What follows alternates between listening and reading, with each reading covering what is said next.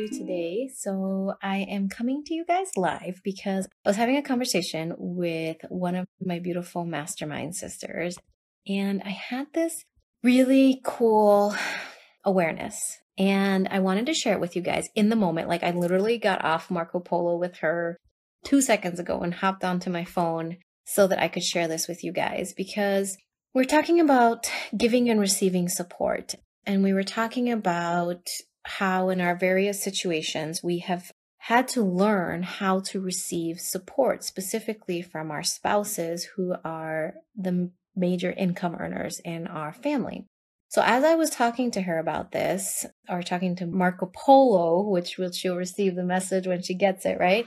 But as I was talking about this, I was acknowledging her for really opening up to receive support financially from a spouse.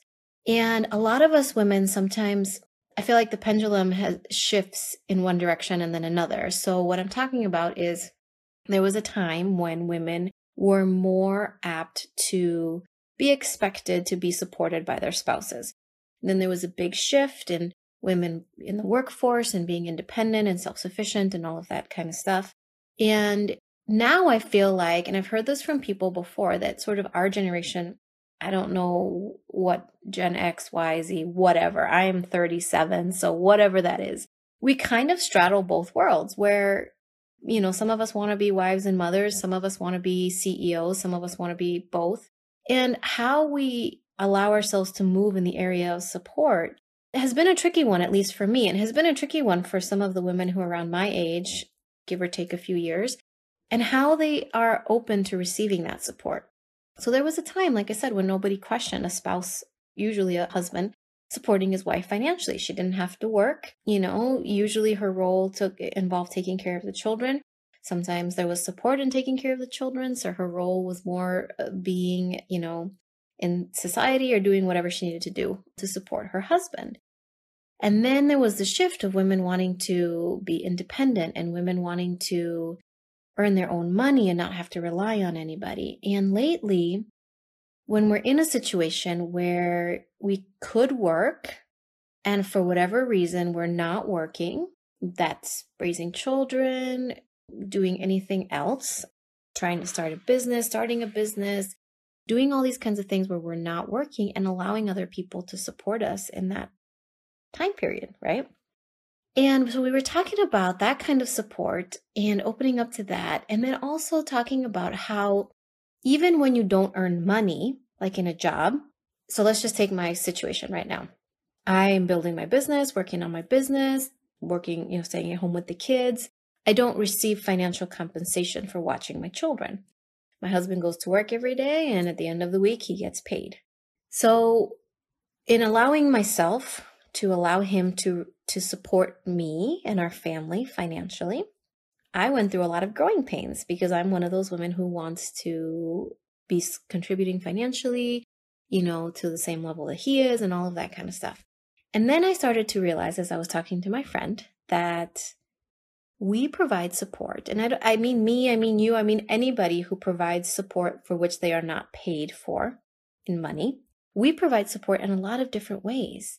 And when we provide support to people by throwing them a baby shower, by, you know, providing free services, by, you know, watching their kids for an afternoon so they can have a break, and we don't expect or ask for any money in return, that service is actually a much bigger gift than the equal exchange of service for money.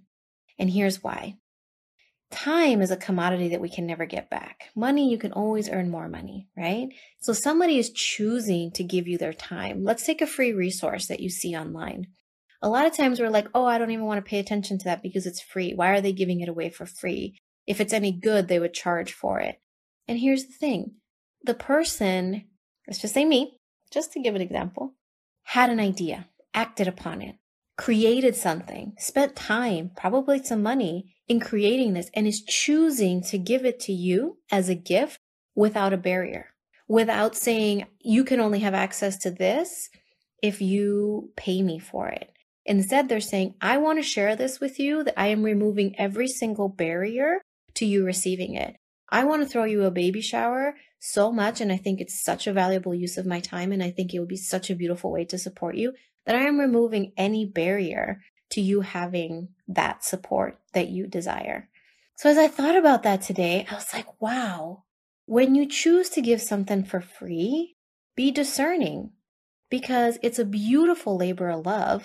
And the person who receives it, I hope that they see that just because it doesn't have a price tag attached to it doesn't make it any less valuable, especially when you create from your heart, especially when you create from your soul, especially when you decide, I have these 24 hours in my day and I'm choosing to give you 8 of those today. And I'm not asking you for any compensation. See how it's different when you go to a job? You're choosing to give them time and they're choosing to give you money for your time. So that felt really, really interesting. And I'd love to know what you guys think about that, because so often we feel that if something is free, it's cheap, or it wasn't intentional, or wasn't thought out. And maybe sometimes it is. Maybe sometimes it is. But when somebody comes with the intention of giving you something with no barriers, free, and they come at it with love, and they come at it with a true desire to share that creation without a barrier, without asking for money, that is a gift. And I do hope that the next time somebody gives you something for free, if you feel that in your heart, that it came from the most beautiful place, that you will really say thank you, because the person put a lot of time and energy into creating that for you, and into the decision to give it to you for free without a barrier.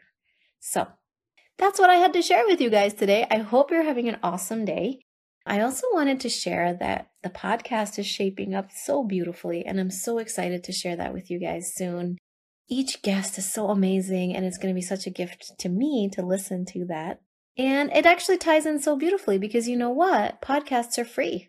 And when somebody creates a podcast, when somebody takes the time and effort and energy to think of guests, to contact them, to schedule them, to put up with technology glitches like I had today. So thank you for creating images, for doing all of this as a labor of love so that you can receive the gift of this wisdom and these experiences and these stories. So exciting. So next time somebody gives you something for free, I really want you to honor that and cherish it as if you just paid $1 million for it. So I hope you're having a great day. I'll talk to you guys soon.